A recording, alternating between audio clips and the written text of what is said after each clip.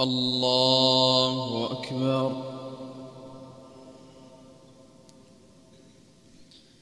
الحمد لله رب العالمين، الرحمن الرحيم، مالك يوم الدين، إياك نعبد وإياك نستعين، اهدنا الصراط المستقيم، صراط الذين أنعمت عليهم غير المغضوب عليهم ولا الضالين،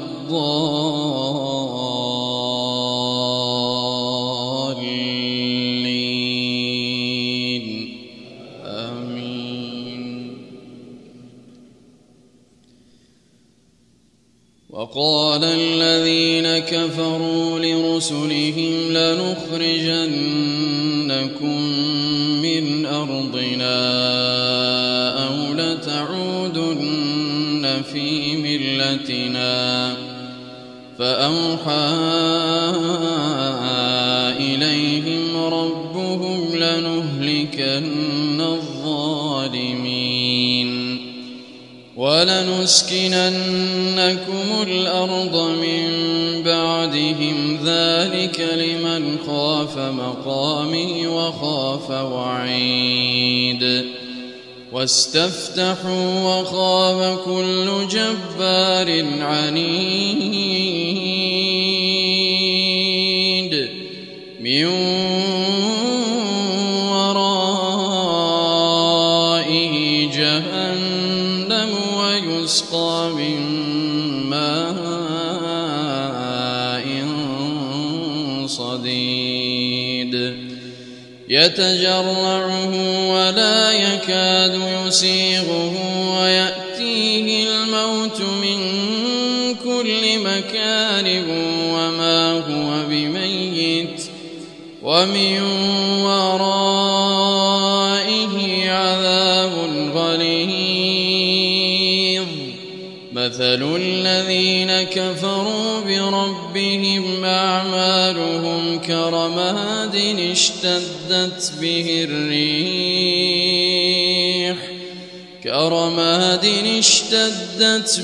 الريح في يوم عاصف لا يقدرون مما كسبوا على شيء، ذلك هو الضلال البعيد.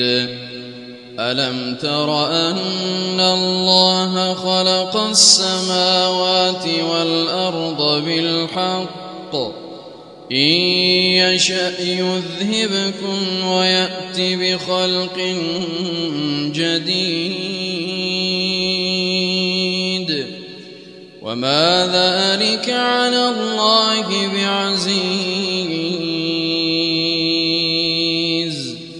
وبرزوا لله جميعا فقال الضعفاء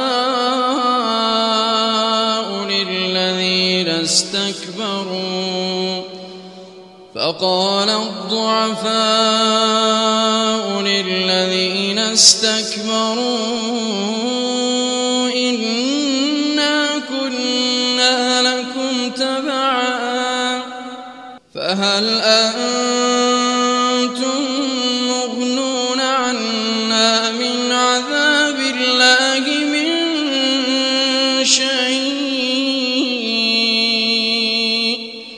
قالوا لو هدانا الله لهديناكم سواء علينا أجزعنا أم صبرنا ما لنا من محيص.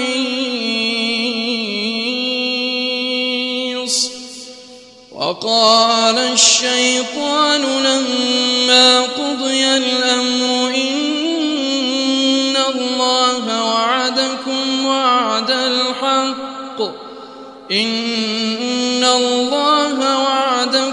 وعد الحق ووعدتكم فأخلفتكم وما كان لي عليكم من سلطان إلا أن دعوتكم فاستجبتم لي فلا تلوموني ولوموا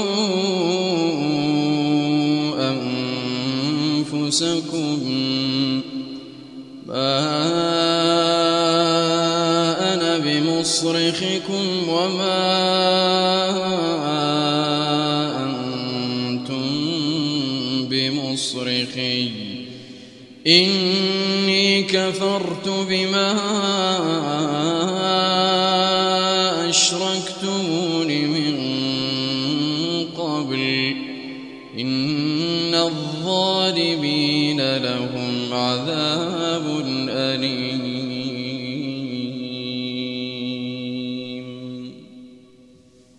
الله أكبر.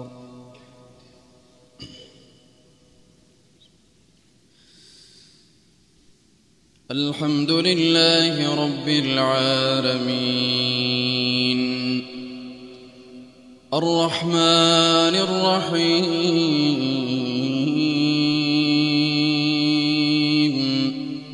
مالك يوم الدين إياك نعبد وإياك نستعين اهدنا الصراط المستقيم صراط الذين أنعمت عليهم غير المغضوب عليهم ولا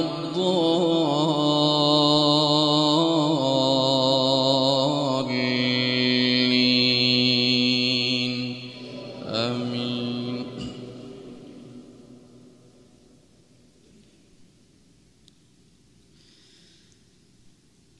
كلا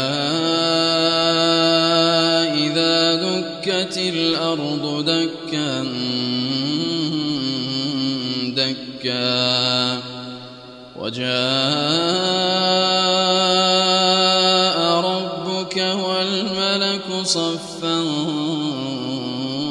صفا وجيء يومئذ بجهنم يومئذ يتذكر الإنسان وأنى له الذكرى يقول يا ليتني قدمت لحياتي فيومئذ لا يعذب عذابه أحد ولا يوثق وثاقه أحد. يا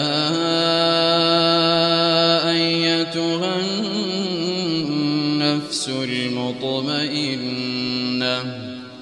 ارجعي